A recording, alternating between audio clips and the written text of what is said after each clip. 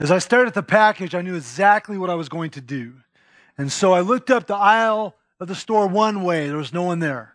I looked up the other aisle of the store. There was no one there either. And so as quickly and as quietly as I could, I reached in and I took the Transformer action figure out of the package and I put it in my pocket, and then I walked around the store, bought a piece of candy, and walked out of the store and went back to my grandma's house.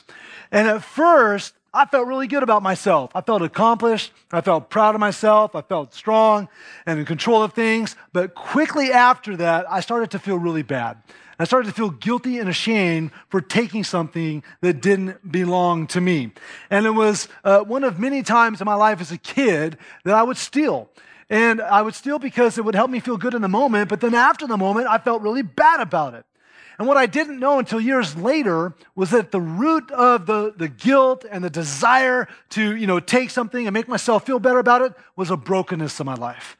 A brokenness that I was trying to fix through my own efforts of trying to make myself feel better about myself. And the deception was that I would help myself, and in the end I'd feel better, but in the end I always felt worse and I felt guilty. And I look at all the other things that I did growing up, trying to fix my own brokenness, trying to, change my behavior to fit in with certain crowds, or maybe buying that new thing would make me feel better, or using my relationships to feel good about myself, or breaking things when I was angry. Every time I did something that somehow I had convinced myself would fix my brokenness, only just revealed my brokenness, and then I felt really guilty for it afterwards. And I don't know how it plays out in your life. I don't know what behaviors and actions and temptations you've wrestled with growing up, whether you look back to your childhood or even, hours ago. But here's the reality. We all have this brokenness, and then it's our desire to try to fix our brokenness through our own efforts. We use these circles often here at CVC to kind of illustrate that. And we have this brokenness circle. We're in this place of brokenness, and we have all these different efforts that we're trying to use to fix our brokenness. One of those efforts even being religious. Obeying certain religious laws and making sure that you go to church and do all these things. Like, I can fix my brokenness by being a good spiritual person. And then the reality is, when we're all done exhausting all these ways we try to fix our brokenness, we're not fixing our brokenness. We're still broken. And now we feel bad for the bad things we did, the bad things we said, and all the other efforts we made trying to fix our own brokenness. Now, how do we get to this place of brokenness? Well, it's important just to be reminded what journey we've taken to get there. Now, when we look at how God designed everything in the beginning, we know that God made the world, we know that God made mankind perfect.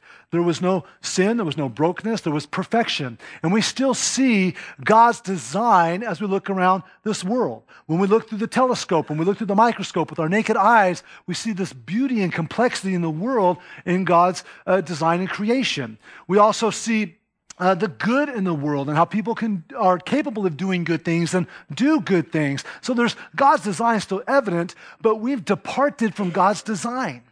And it started with the original man and woman who, in their initial act of rebellion, said, God, we don't want your interference in our life. And now mankind constantly departs from God's design, saying, we don't want you involved in our life, God. We're going to try to fix our own brokenness. And of course, that departure from God's design is what we know as sin. Sin is our efforts to try to fix our own brokenness and keep God out of the equation. And in the end, we always feel broken still and also bad for what we've been doing to try to fix our own brokenness. And so we're guilty before God. And we feel the shame that comes with living in rebellion against Him. And no matter what we try, we can't make that go away. So we need something or someone greater than ourselves. Greater than our own efforts to fix our brokenness, our own ability to try to fix the brokenness. We need a remedy to our sin. We need to be rescued. With all the bad in us and all the bad around us, we need something good or someone good. Jesus Christ is the good news. Jesus Christ is God's remedy to our sin problem. It's Jesus Christ who's our rescuer and who's the central figure of the gospel and the good news that God has given us to fix our brokenness and also pull us out of always having to feel shame and guilt from our failures in the past. Now, even though many of you know this, a lot of you sitting here are Christians, you know this, you're watching online, you know this stuff in your head. But the reality is, a lot of you are still living with guilt and shame from past failures. you've done something, that might have been years ago, decades ago, and somehow in your flesh, somehow, the devil, whatever it is, makes you feel like you still have to hold your head down. And in reality, God said, no, I've fixed it so that you can hold your head high as you trust in me. And so we understand all of these things, but a lot of you are still shackled to some of your shame and guilt that you don't need to carry and that God has freed you from through Christ. Now, we're going to be continuing today in our teaching series through the Apostles' Creed, and much of the Creed is about Jesus. It's about Christ. For those of you who are new to CVC, or maybe you don't have a religious background or you have a different religious background, you're like, well, what's with the creed? Basically, the creed originated back somewhere in the late 1st century, early 2nd century as a declaration document written by early Christian leaders to help summarize core Christian teaching and doctrine, as well as weed out false teachings about God. And we're using the creed as a map, if you will, to teach what the Bible has to say on those foundational teachings of Christianity. So we've been going through the creed a little bit at a time, unpacking what those statements mean by looking at the Bible and saying what the authority, God's Word, has to say on these statements. So I invite you to look at the creed with me again. It's going to be on the screen. It's also on the back of your program if you want to look there. And I'm going to invite you to read it with me again. For some of you, this is very new. For some of you, you've done this like thousands of times. But we're going to look through the creed as a declaration of our faith. So read it with me. I believe in God the Father Almighty, creator of heaven and earth, and in Jesus Christ, his only Son, who is our Lord, who was conceived by the Holy Spirit, born of the Virgin Mary, suffered under Pontius Pilate, was crucified, dead, and buried.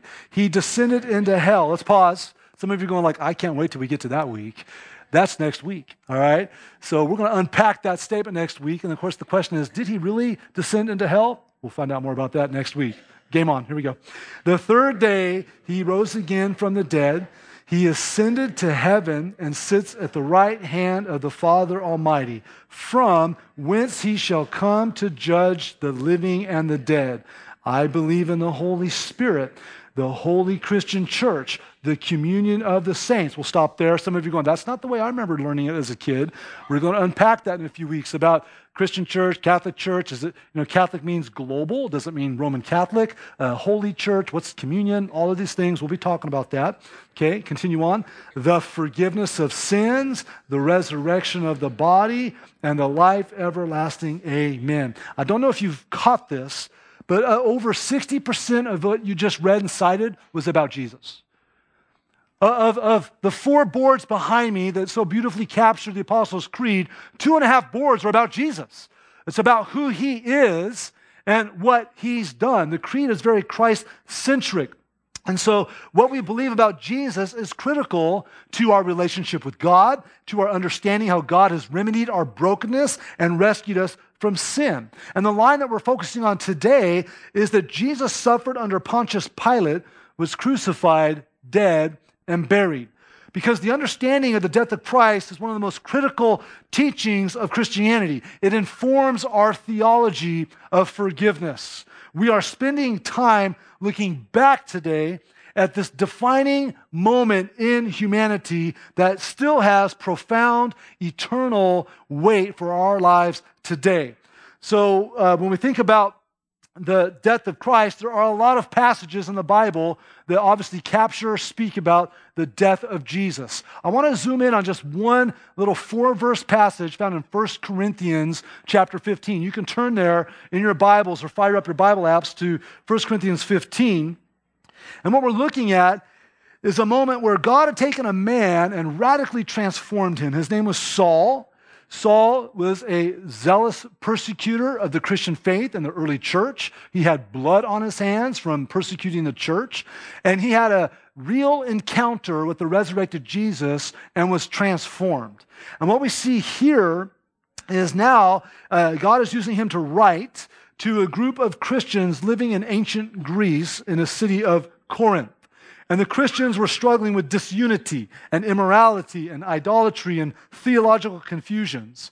And one of the reasons that Paul was writing to them was to help them stay faithful to the gospel and the good news of Christ, and remembering the significance and the value of the death of Christ and what we have because of the death of Christ. So 1 Corinthians 15, 1 through 4. Let's find ourselves there. Here's what we see. Paul saying, "Now I would remind you, brothers, of the gospel I preached to you, which you received, in which you stand, and by which you are being saved, if you hold fast to the word I preached to you, unless you believed in vain. For I delivered to you as of first importance what I also received, that Christ died for our sins in accordance with the Scriptures, that he was buried, that he was raised on the third day in accordance with the Scriptures." Let's pray. Lord, as we open up your word today, God, we present ourselves as eager students to learn, but God, not just information. We pray for transformation in our lives. Make us more like Christ. Lord, today, no matter what our individual backgrounds are as far as church, as far as spiritual things, I pray that you could rally our hearts in unity around the significance of the death of Christ and what we have because of your great act of love for us. So, Lord, may your Spirit lead us and guide us, instruct us, and change us today. In Jesus' name, amen. I want to focus on three realities from the passage we just read. The first reality is this: Jesus died and was buried. This is what Jesus did. Jesus died and was buried. When we look again at verses 3 and 4, Paul's saying, "I delivered to you as of first importance what I also received, that Christ died." So that Christ died. Verse 4, that he was buried. Paul's saying, I've delivered to you, I've handed off to you, I've transmitted to you this very important information. He says, what's first importance? That's not chronological, that's saying the significance and the value. I've given you something of fundamental and foundational strength. It's of first importance, and it's something that Paul had received. And of course, when he speaks about received, he's not saying that men taught him this information. This is again a reference to his encounter with the resurrected Christ, in which the lips of Jesus himself imparted the gospel of understanding to the Apostle Paul. And again, the reason we look at Paul as being one of the most significant reasons to validate the Christian faith early on in Christianity is because Paul's conversion was a historical event. It was a powerful event. For example, for us to really grasp that from a modern mindset, it would be similar to a high-level commander in ISIS converting to the Christian faith and then becoming a preacher and a missionary for the Christian faith. That's kind of the equivalent of what we think about when we think of Paul. So it's a very significant fact that he received this and was imparting this information because he once was an enemy of Christ and now he's a preacher of Christ. And here he is conveying to a group of Christians in Greece the importance of believing and remembering Christ's death. And of course, we see this articulated in the creed that Jesus suffered under Pontius Pilate, was crucified, dead, and buried. We know that Christ's death includes his suffering and his burial. And the death of Jesus on a Roman cross is an undisputed historical event. Anyone who says otherwise just hasn't done their research. Now, we know that our primary source for understanding the events of the death of Christ come from the Gospels in the New Testament: Matthew, Mark, Luke, and John. And the way I like to think of the Gospels is kind of like 4 different camera angles on the same event. Right? So when you watch one of your favorite sports, you're watching football, basketball, whatever, you'll see different camera angles of the same thing that just took place. So that's why when you read through Matthew, Mark, Luke, and John, you'll be like, wait, I saw this already, but it's a little bit different. Yeah, that's the different camera angle of that same event of Christ's life. So let's just take a second and revisit, not exhaustively, but we're going to enter into the moment of Christ's death for a few minutes. And we're going to look through 2 different camera angles. One's through the eyes of the Apostle John, and one's through the eyes of the Apostle Matthew. Both of these men were eyewitnesses. They saw all these things take place and then recorded them. And so obviously there's a lot that they recorded, but we're just going to narrow it to what they're saying about the death of Christ. And so I'm going to put the addresses on the screen. And you can either look them up really fast if you feel quick on the draw, or you can just look at them later. But we're going to be looking at John 19 through the eyes of the Apostle John. And he's looking at what took place through the abuse of Jesus under Pontius Pilate. Now, Pontius Pilate was the Roman governor during the time of Christ, reigning over Judea from 26 to 36 AD, in case you're not familiar with Pilate. So look at John 19, 1 through 3. Here's what we see. It says, "Then Pilate took Jesus and flogged him. And the soldiers twisted together a crown of thorns and put it on his head and arrayed him in a purple robe. They came up to him saying, 'Hail, King of the Jews,' and struck him with their hands." This is some of the events of suffering under Pilate. Then we fast forward to John 19, verses 16 through 18. And it says, "He," Pilate, "delivered him," Jesus, "over to them," the soldiers, "to be crucified. So they took Jesus, and he went out, bearing his own cross, to the place called the place of a skull, which in Aramaic is called Golgotha. There they crucified him, and with him two others, one on either side, and Jesus between them." So this is the account of Jesus dying from the eyes of John. Then we see it from the perspective of Matthew. Matthew chapter 27, verses 26 to 31, we see this recorded. "And having scourged Jesus, delivered him to be crucified. Then the soldiers of the governor took Jesus into the governor's headquarters, and they gathered together the whole battalion before him. And they stripped him and put a scarlet robe on him, and twisted together a crown of thorns. They put it on his head and put a reed in his right hand, and kneeling before him, they mocked him, saying, 'Hail, King of the Jews!' And they spit on him. And took the reed and struck him on the head. And when they had mocked him, they stripped him of the robe and put his own clothes on him and led him away to crucify him."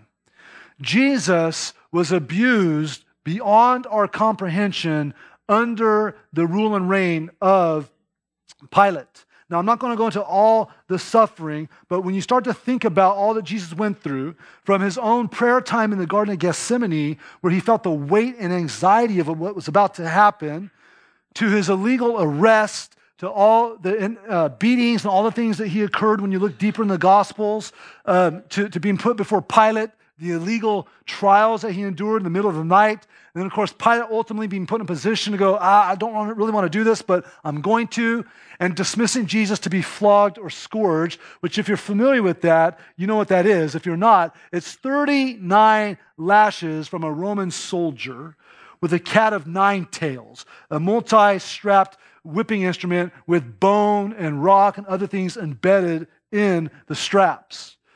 And we know this was a significant part of his suffering. In fact, Eusebius, who's a 3rd century Roman historian who observed many of these floggings, said this.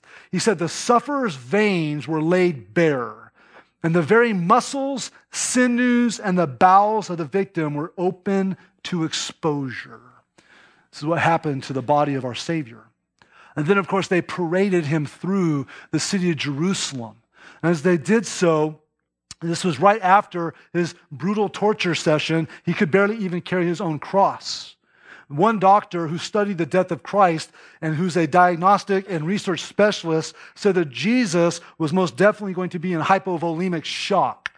It's a condition that happens from losing too much blood, and it causes fatigue and collapse. We see in Matthew chapter 27 how a man named Simon was recruited to carry the cross of Christ because he could no longer carry it. In this hypovolemic shock, the kidneys stop producing urine to maintain what little hydration is left, and the person becomes extremely thirsty and a desire to replenish all the lost fluids of their body. And so Jesus had lost all that blood. He was highly dehydrated. That's why we see him saying, "I'm thirsty," as he's quenching for fluid. And of course, eventually he was laid upon the rough cross to be nailed to it. And I don't know what happens in your mind, and you can even close your eyes and go there, but think about the nailing of Jesus to the cross. That already in this flailed condition, he's on this rough cross.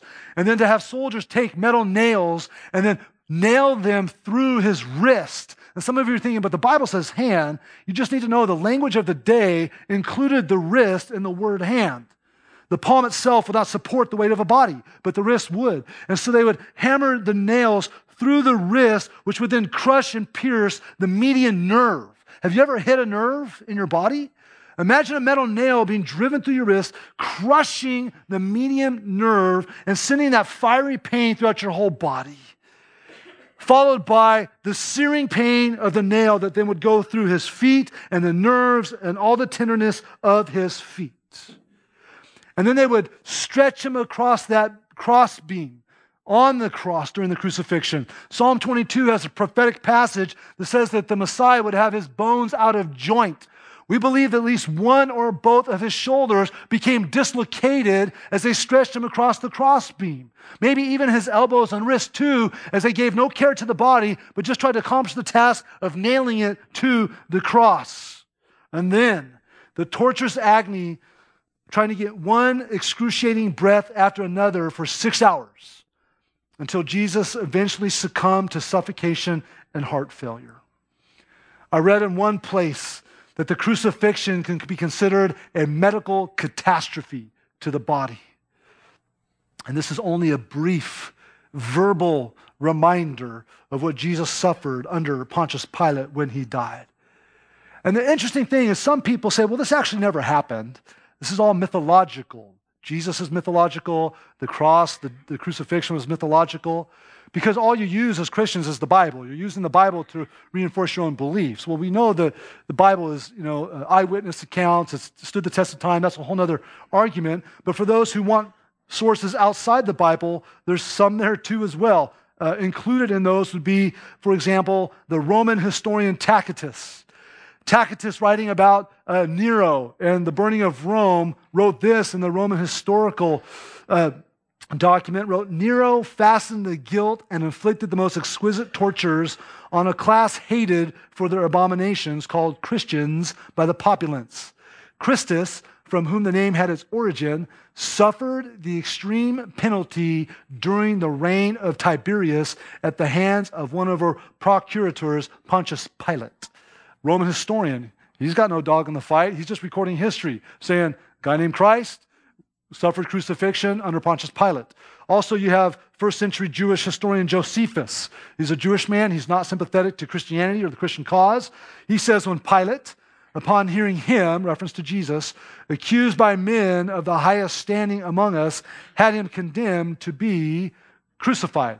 And so we do have unbelieving people writing historical accounts about the death of Christ. We know it happened.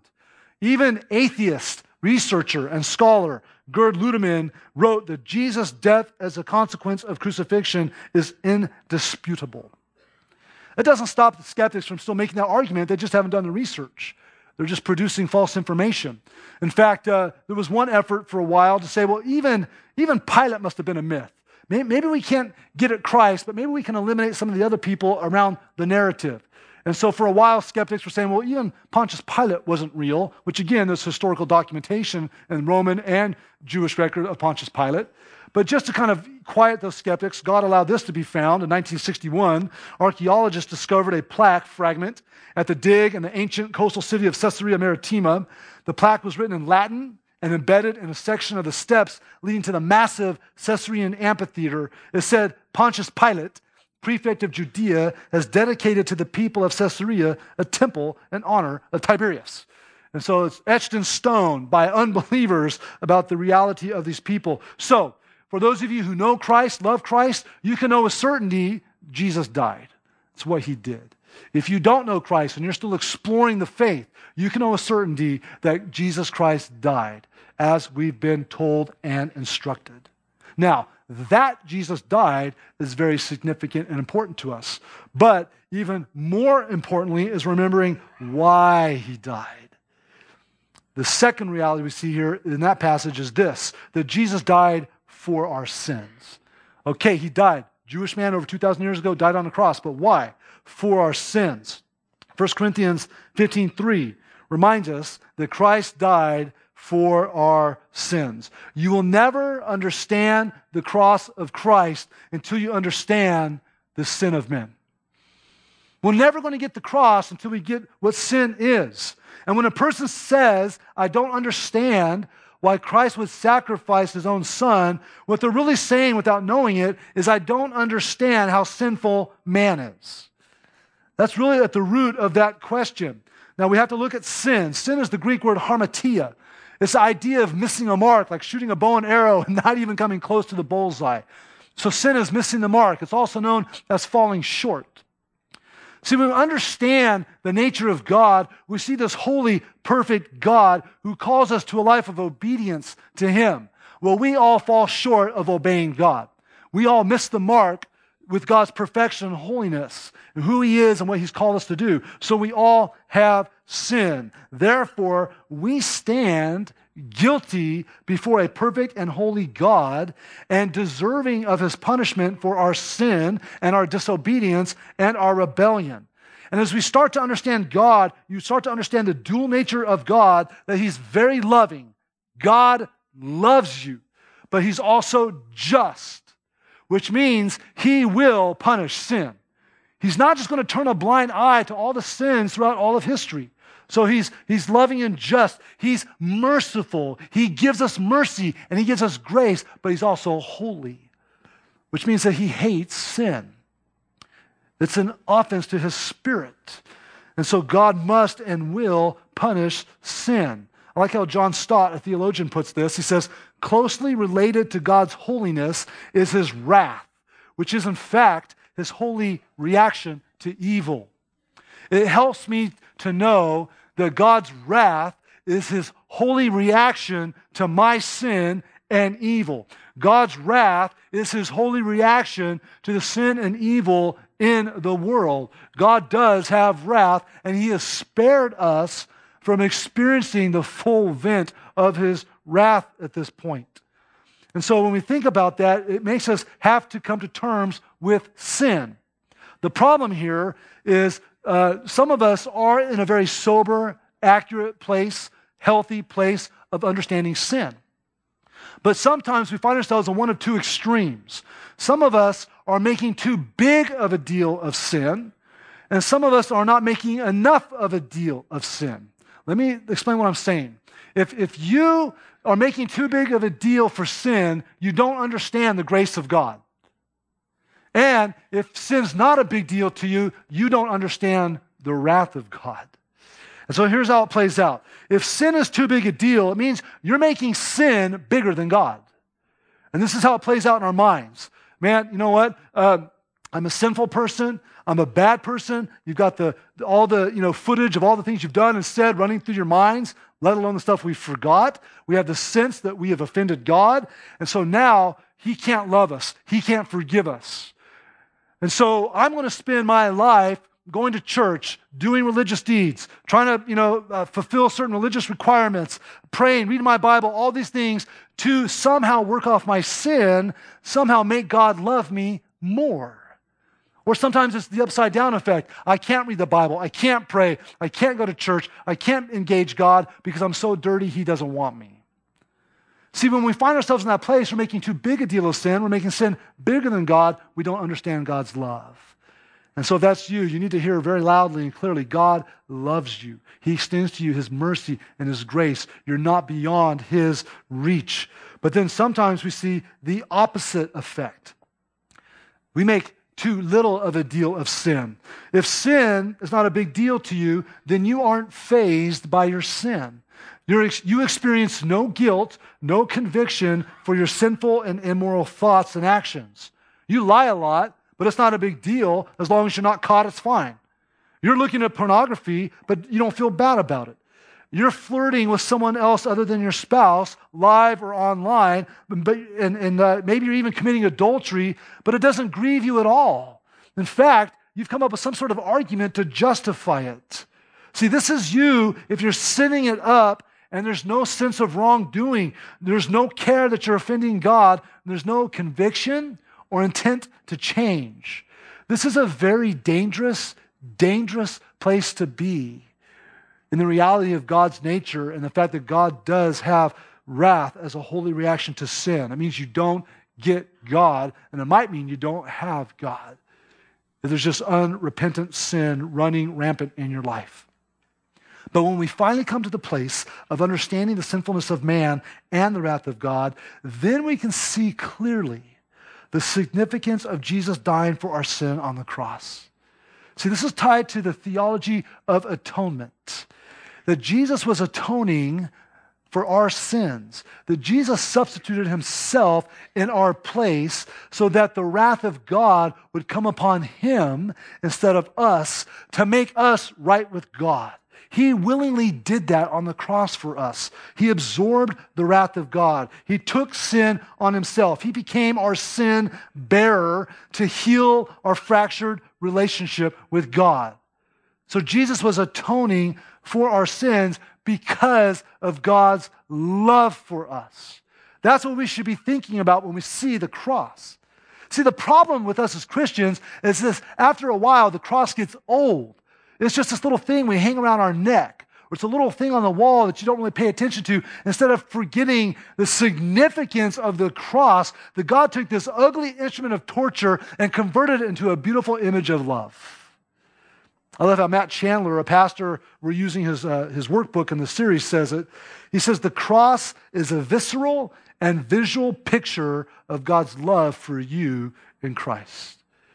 So when we see the Christ, it should invoke gratitude and a deep understanding of what took place on that wood over 2,000 years ago. Now, I want to go back to revisit the crucifixion of Christ, because here's what we typically do.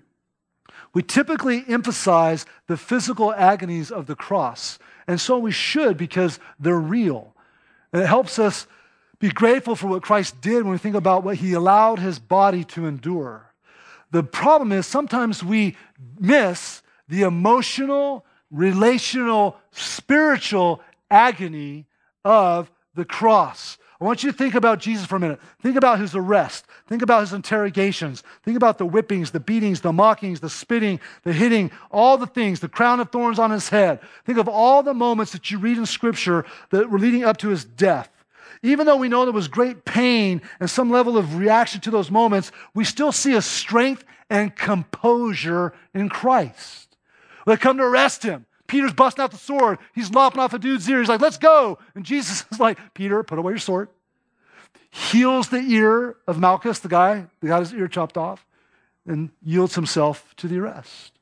He yields himself over and over. We see the strength and composure through the whole arrest and the suffering and the beatings of Christ. Even when they're nailing his wrist to the crossbeam, what does he say about the Roman soldier nailing him? Does he cuss him out? Does he spew profanities at him? Whatever. What does he say? He says, Father, forgive them, for they know not what they do. Even in that moment, we see composure. And as you look at this crucifixion moment, we see composure and strength through the whole thing, except for one moment. We see Jesus break his composure in one moment that we haven't seen anywhere else at this point through the crucifixion experience. And it's recorded in Matthew 27:46 when Jesus cries out, my God, why have you forsaken me? Like, we glance over that, not fully understanding what's happening in that moment. If you understand the atonement, if you understand what's taking place here, you get it. Because in that moment, you look back on Jesus' life, and every time he's talking about the Father, there's this endearing fusion of the Trinitarian Godhead, Father, Son, Holy Spirit. And you see how the Father and the Son are just linked together. My Father, and I. And you see this beautiful union between the Father and the Son. But in that moment, it says that Jesus cried out, my God, why have you forsaken me? Cry out literally means screamed, like shrieked. This wasn't a whisper. This wasn't him just making a statement. This was the loudest moment on the cross, which is just a miracle in itself, given the condition of his body and his lungs and no water, no fluid, screaming out, my God, why have you forsaken me? Why? Because in that moment, all sin, from Adam and Eve taking from the fruit, from Cain killing his brother, you go on through all the scriptures, every sin we see in the pages, all the way to sin's future that still haven't been committed yet because Jesus hasn't returned yet. Jesus took all sins for all time. He's the sin bearer. They were all put on Jesus on the cross. My stealing, your issues, your lust, our murders, our adultery, our idolatry, our slanderous, our pride, all of that stuff was put on Christ on the cross. And in that moment, the Father turns his back, and for the first time we ever see it, there is a disruption between the Father and the Son that Jesus had never felt before. What was that? It was the weight of all of our sin being dumped on him, and then the Father poured out his wrath on his Son as our substitute. That's what was taking place in that moment. And we gloss over that. We don't forget there was a emotional, relational, this visceral, spiritual break as Jesus became our sin bearer in that moment. Why did he die? For that moment, to take our sin upon himself. Why is it that we can so casually say, yeah, Jesus died for my sins?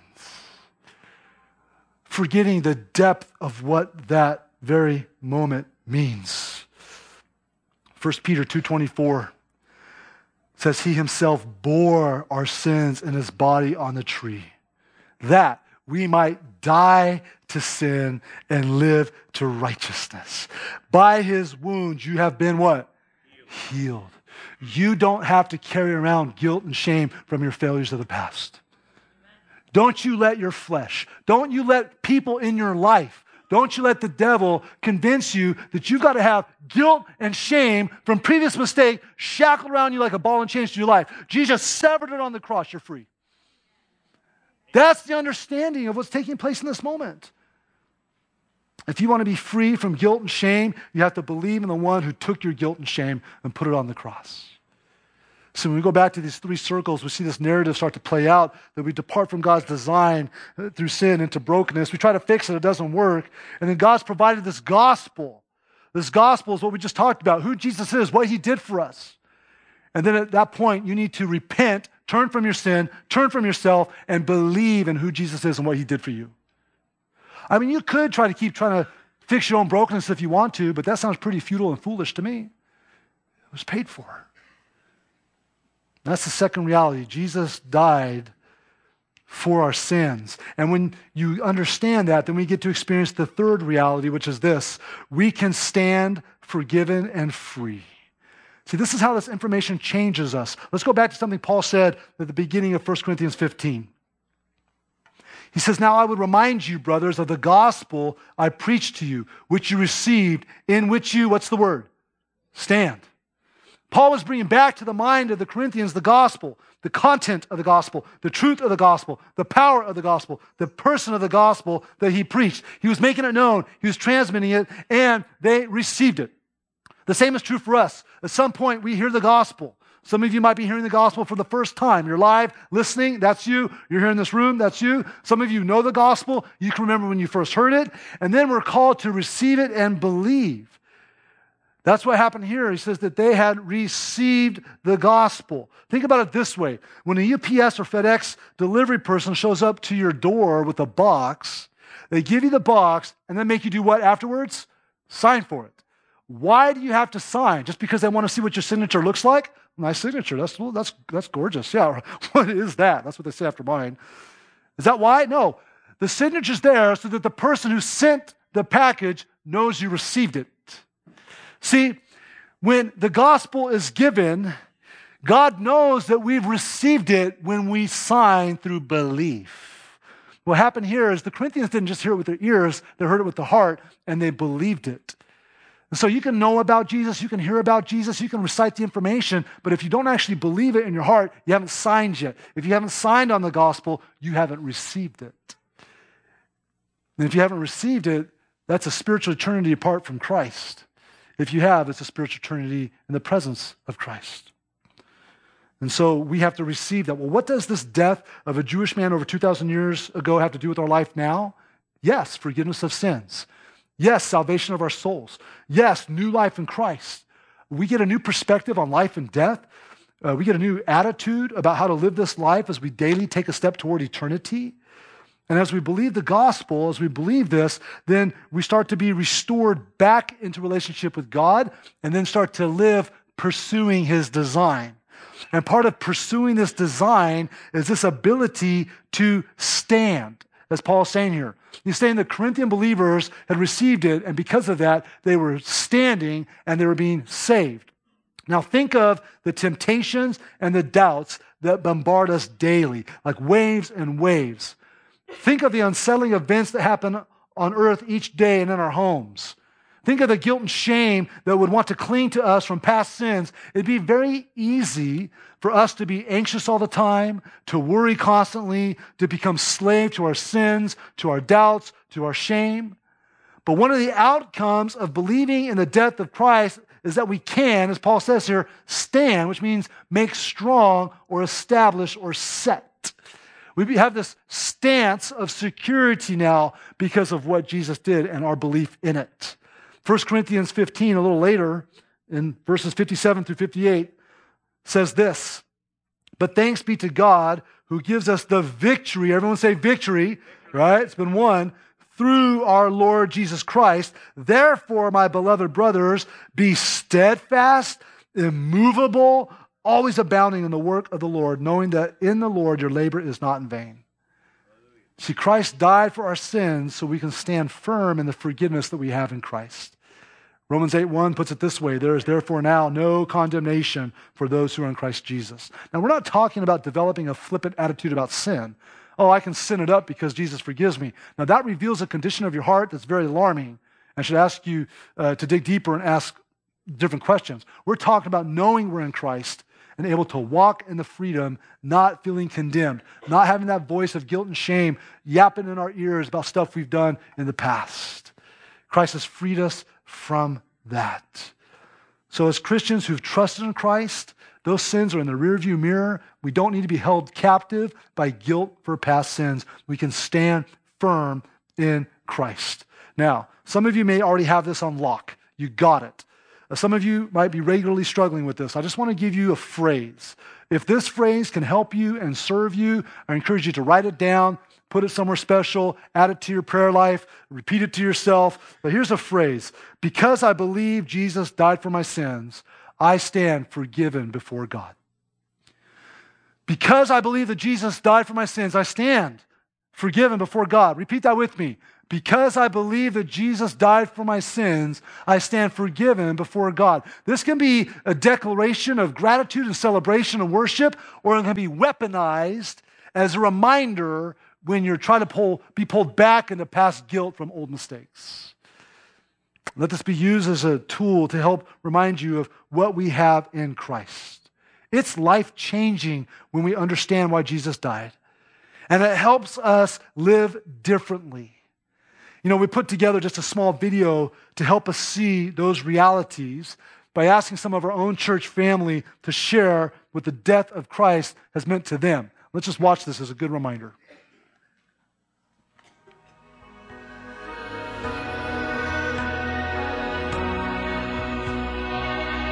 Jesus' death on the cross is really important for me because I recognize the sin in my life, and I recognize that there's no way I can make it to heaven and without Jesus. To me, Jesus dying on the cross means that we are saved from our sins and we get to live in heaven forever and ever with Him.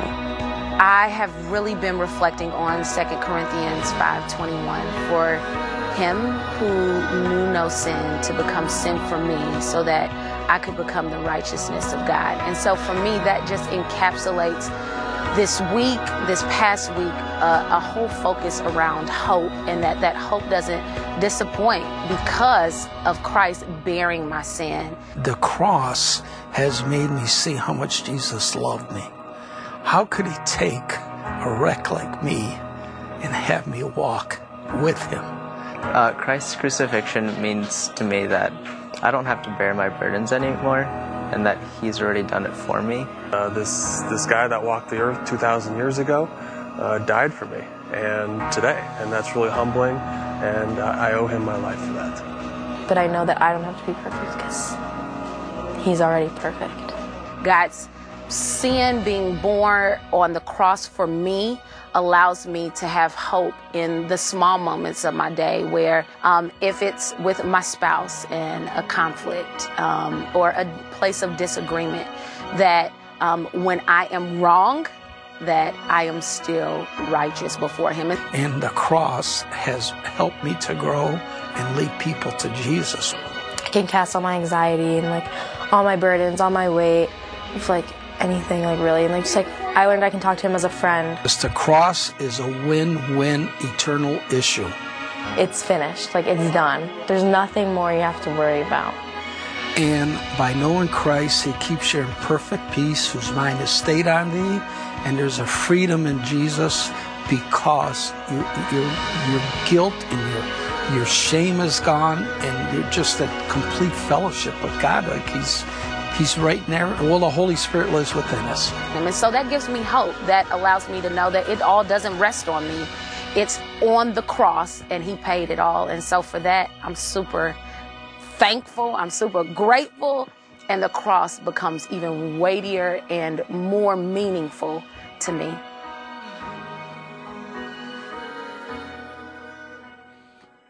Are you guys thankful for what Jesus has done for us on the cross? Absolutely. I love some of the words that were captured in that video. Saved from sins, bore my sin, bore my burden, gives hope, made righteous in Christ, freedom in Jesus, guilt and shame gone. He paid it all. Because I believe that Jesus died for my sins, I stand forgiven and free before God. That's what God's called us to. I want to wrap up our time in a very significant and appropriate way by taking the Lord's Supper. And so if you're a guest today, or if this is something that's not familiar to you, let me just explain what this is. On the night that Jesus was arrested, he sat down with his disciples and had the Last Supper with them. And in that moment, he took some bread and tore it and handed it out. He took some wine, poured it into a cup, passed it around, and said, "This bread is my body given to you. This cup is my blood poured out for the forgiveness of sins." And he instituted what we know as the Lord's Supper, communion. And it's something that Christians do together as an act of gratitude and declaration toward Christ. We're told in 1 Corinthians 11:26, "For as often as you eat this bread and drink this cup, you proclaim the Lord's death until he comes back." And so if you're not a Christian today, this would not be a genuine act of worship for you, so feel free to let it pass. But I do want to invite you, if you're not a Christian today, but you know, like everything's come online today, like you know, like you need Christ.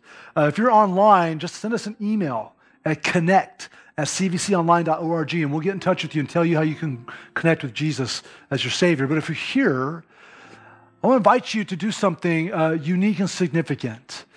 That if you know you need Christ and you're ready to turn your life over to him, you're ready to repent, turn from yourself and your sin to Christ, we're going to have the Lord's Supper also over at this little table. There's going to be a light and a table on over in this corner with just a couple friends.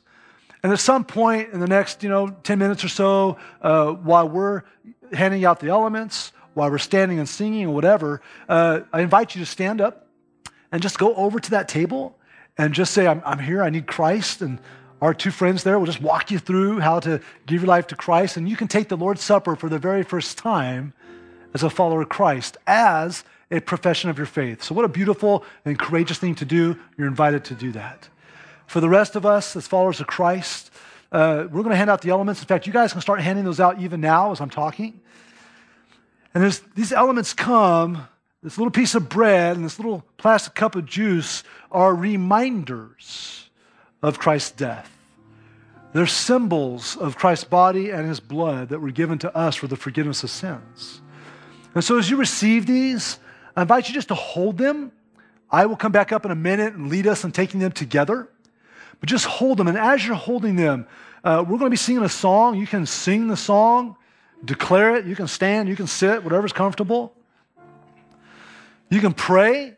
Just talk to the Lord. You can ask, confess sin. Maybe this statement would be a great starting point for you. You can say, "Jesus, because you died for my sins," and then fill in the blank. Because you died for my sins. And then you can just start to pray and just thank God for all these things. So I'm just going to give you guys a moment right now that as you receive the bread and the cup, just take them, hold them, pray, worship. I'll come back up, lead us. Again, if you need Christ, don't let anyone stop you. Don't let fear or discomfort stop you from just getting up, go to the back, walk around the table, and our friends over there will help you understand what it means to surrender your life to Christ. But let's prepare to take the Lord's Supper by preparing our hearts right now.